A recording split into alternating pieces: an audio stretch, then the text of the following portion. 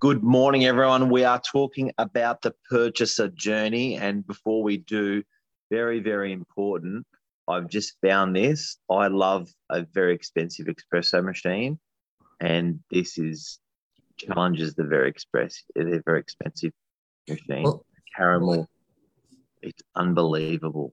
well, our culture just loves coffee. If it's almost probably in 50 years, people are going to be like, what are Aussies good at? And it'd be like coffee, being a barista. I know in France, Italy, they hire Australian baristas and they promote it. Just like we promote like Italian cooking and Yes, Italian cuisine, like an authentic Italian chef.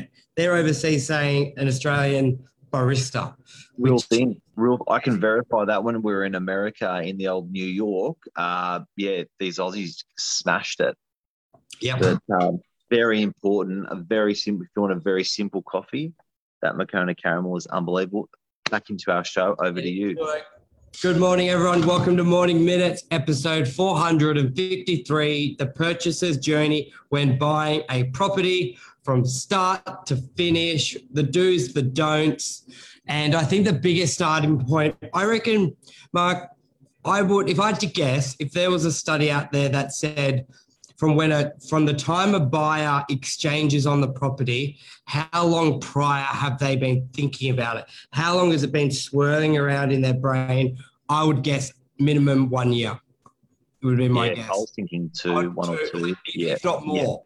yeah. And that's just not just, I've got the deposit. I reckon even if they've got the deposit, from when they actually take the plunge, it's minimum 1 year.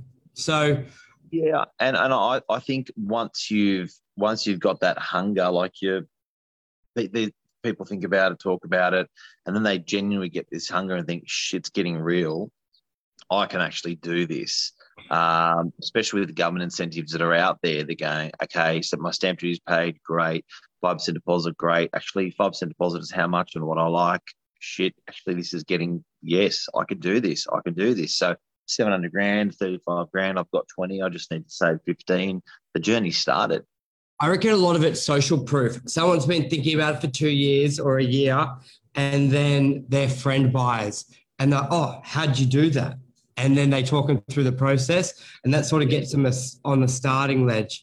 I find it's a lot of the unknown. It's like anything. Like, how often do people go, I want to start dancing, or I want to start fighting or playing football? You think about it for so long, and if you don't know anyone, like, no one likes being the new kid at school or the new kid in the team. Like, everyone hates it. So we're very social creatures. We all want a buddy. We want a buddy to go to the new sport with. We want a friend who's buying so we can relate, we can learn, and we don't like looking stupid. So you want to almost have that pre-discussion of the rules of the game before you go to the first training session and look in front of coaches. The same thing I believe people do when they're looking to buy a property. They almost want to ask the dumb questions. Not that there are any. Everyone's got their own questions and knowledge. They almost want to have it with a friend before they maybe call us and be like, where do I start? I love it when buyers call me and say, it's my first property. It's not like they're not some people don't say that because they think they're going to get screwed or we're going to not take them for granted. But I actually say to people, thank you. Okay, now I know where to start. That's a good point. When you want to start something, you often go to another starter to find out.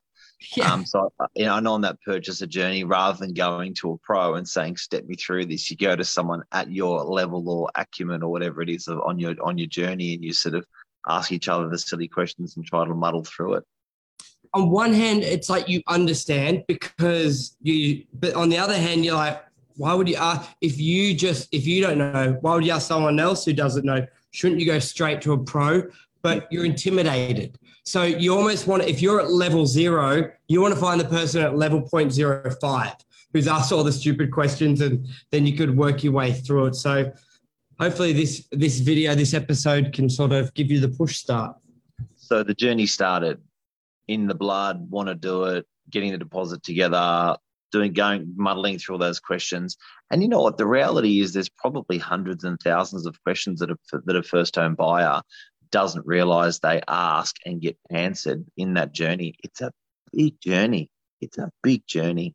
It's huge. Every topic has 50 questions. When you talk about strata, what is strata? What are the pros and cons? There's a set of questions of what something is, like just the description of it. And then there's like another roadmap of what's a good strata, what's a shit strata, what to look for. Like there's so many paths to go down. So it can be very, very overwhelming. Like, yeah. So what do you reckon the first step is? Let's say you've got money in the bank. You think you've got enough because you don't know. You've just saved money, head down, bum up for 2 years, 5 years. Well, 11 years is average. We did it on one of our shows. So 11 years you've been saving. What would you do first, Mark? Broker, valuer. 11 years saving. Sorry? Did you say 11 years saving? Yeah, the average time frame to save a 20% deposit is 11 years. Ooh. Yeah. So these guys. So that's and that's why the government introduced that incentive of getting a 5% deposit, so they can get you in earlier. Yes. I think the first thing as a buyer is you actually go to an open house. I think that's exciting. You start. Well, probably first thing is you go on realestate.com.au, agents' websites, domain.com.au, and have a look around at the prices. That's probably the first thing one does. Yeah, I think Research. try and pinpoint. I think the first question you got to ask yourself: investment or to live in. And then if you know live in, then it's simply where would you like to live, and really try and narrow it to a region and then maybe a suburb or two. Otherwise, you get really, really lost. And Michael, I think another one is you want to go to an area because there's so many questions that you've got. There's so many answers that you seek. I think if you can stay in an area that you know, that's a huge advantage. That's a lot. Like if you know where the local shops are, school is, prices, rentals, and buying under your nose, I think's a really, really good thing in one's journey. Even if you are not confident that you're actually going to end up buying in that suburb, just look at one suburb, become a bit of an expert, and then remember the processes you went down, how you compared houses to houses, how you compared units to units, what you looked for in that suburb, where the shops are, where the schools, the growth, the vacancy. Like just focus on one suburb you think you're going to buy in. Then once you've sort of come to a conclusion or a decent education on that suburb, then you can be like, okay, let me copy what I did there. Let me copy the questions I asked, the answers I got, and now I'll look at another region and I'll pick another suburb. Where I find if you're comparing house for house in different regions, it's very, very difficult. It's just like, Mark, if you're doing an apprenticeship, you don't do plumbing, carpentry, roofing all in the same week. You do one, you do the other. Like just focus on one. And I really recommend that when you're looking to buy. Focus on one area, focus on even one type of property. Houses, as we know, houses can vary, especially if you've got a juicy price range. Like if you can buy a knockdown house and you can buy a renovated house, like your budget's quite broad, then you're going to have enough on your plate just looking at houses, granny flat, corner blocks. So I think try and make stuff as simple as you can. Now, what about Mark? Okay, so you've done your research, realestate.com. You've focused in on what you think you want. You may have gone to a few open homes. You haven't really talked to any agents yet, but what's next? I think when you go to those open homes, I think it's nice. I personally would start an email address off for real estate. So I'd start like a Google email address, called Mark Novak. Buying property, yeah. At Gmail. I wouldn't say buying property because agents will probably know, but probably Mark Novak, 80 or whatever, something at Gmail. And that I specifically would use for my property hunting because you will go out to potentially 30, 40, 50 agencies and probably over 100 agents. They're all going to put you on their emailing list. When you purchase something, you just burn that account. I really like that idea. Create an account just for properties. That way it doesn't mix up with your business, your personal. And when you've got that 30 minutes of the day or whatever it is to look at properties, it's like bang, bang, bang, bang. And even maybe if you're looking at two regions, do one for each region. That way you can be, all right, what's Blacktown? What's this? I reckon that's genius because a lot of people are hesitant to give an email address or a real one because they don't want it to flood their work email. So create a new one. Yep. I really like that idea. and it's all on there. So you go to these open homes, you're cruising through. I think being honest with an agent is very hard to do when you're green. I think I had a really good client that went to America, and well-educated man, 65 years of age, got plenty. And I said, "What did you learn?" And he said, "Mark, acting stupid got me a long, long, long way in America." So what do you mean? Because he was in an RV. He goes, "Mate, the amount of I would get out, think I knew it all, and ask for directions, and people would send me in the wrong directions." He said, "I would go out, I would be lovely to people, I'd play a little bit stupid, a little bit vulnerable, and people genuinely really want to help you. They just do."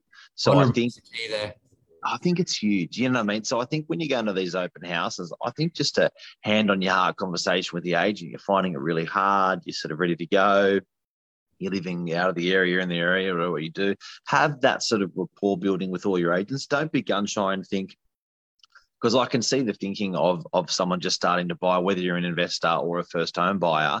I think you want to sort of come across as a pro in case you like it. You don't want to be taken advantage of. But I think it's quite the opposite. I think if you sort of go in with that sort of open mind and that sort of I need help attitude and a little bit, that slightly, bit vulnerable, I called it dumb before, but with the guy in America. But I think that's really important, and that will really, really help you in your purchaser journey. Get helped. And you know what, as well, our industry, it's so on the up and up. I know that people are afraid to get sort of taken advantage of, but not that you can't, but it's it's not like going to a mechanic and it's a $2 part and they charge you $2,000 and you just got no idea. With property, if you love the property, it really does not matter. If you think you paid $5,000 or $10,000, you're going to have it forever. You're going to care more about not buying that property. So call it the agent doing his job. Call it the agent taking advantage of you. You've secured the property. Hold on to it. You'll do well. Yes, maybe you get a shorter settlement than a longer settlement, but if your finance is approved, it's, you know what I mean? Like, where are you really going to get taken advantage of? You maybe pay a little bit too much, but if you've done your education, you're going to know, going, yeah, fair enough. The owner wants a little bit too much, but I love the property. I'm going to pay for it. So if you do, that's probably your biggest vulnerability, paying too much, and I think with time, that's not even a vulnerability. When you own a property for a long time, like you said, it's neither here nor there. But you know what? Buyers forget that they are more in line with pricing than the real estate agents, because the real estate agents will go and value a house, they'll go and value a studio apartment, they'll go and value a 2-bedroom apartment. They're across all price ranges and all types of property. A buyer is hypersensitive to that price range in that area. They are seeing what every agent has in that area, in that price range. You become a real pro real fast with deciding what's a good buy and what's not a good buy. So I really don't think you can make much error there either. Yeah, exactly. And you know what, Mark? All right, let's say the contract. If you've got the funds, the contract never comes up. You know what I mean? Like, how many times you get a lawyer go through a sale contract and it's just no like, good. You know what I mean? The finance is approved. There's no tenant there. What's the big deal? Just it's settled and it's done. I'm sure it's one of those things that's like, you don't need car insurance until you do. And I get that with. So that's the contract that a buyer signs when they agree on a price and a property, they'll sign a contract. But what lawyer in their right mind is going to put a contract together that's going to lose a buyer? Yeah. You don't. So on balance, yes, your lawyer's going to check it, but on balance, I've never seen a deal lost over. You can't purchase a property on that contract. So that's very rare. I've only ever seen it once on a new development. The developer went a bit harsh. We got a lot of pushback, but then they changed it real quick because everyone had the same thing. Like, you know what I mean? Like, they want it to be good and fair for all. So, a little bit back to the journey with that. And then I think the next step would be ask one of the agents a recommendation for a broker. I think it's better to go to the open homes first, meet agents, and then ask them who they recommend for a broker, who they recommend for a solicitor, and then go there pretty Join the quick. dots, because if 2 or 3 different agents are saying this the same person, I think that's a pretty strong referral. Yes. For a lawyer or for a broker, that's pretty cool. Yeah. And then you're meeting with solicitor. The value will be organised by the bank, so there's not much to do there. Your solicitor will have to help arrange a strata report and a building and pest. So same again, ask the agents who they recommend for the building and pests. I think where buyers sometimes make the mistake, not sometimes, nearly all the time, make the mistake. They're like, my friend's a builder, I'll get him to do it. Or my friend's a lawyer, I'll get a criminal lawyer, I'll get him to do my property conveyancing. I really recommend keep your friends separate, especially if they're not specialized in what you're about to do. There are lawyers out there who just do property law. There are builders out there who just do building inspections for this. And your friend's going to not say no to you because they're nice, but they're not really, they may not really want to do it because they've got other jobs on. So it's just not good. A criminal law, property law is like getting a maths teacher to do English. Yep. And also, it's a good point. I think if you are doing a deal with an agent and you are using the lawyer or the broker that they've recommended, and I think when they're talking to their client, the person that they're selling for, I think there's a little bit more familiarity and confidence in the transaction because they've made that referral, so they know it's being handled well. I think that's important. Yeah. I think that's all right. Yeah, we spoke a bit there. We did. Yeah, 17 minutes. All righty. Good to have you back, Mark, and we'll be Thanks, bud. with James tomorrow morning. We'll see everyone then. Take care. All right, mate. Everyone. Cheers. Bye. Bye.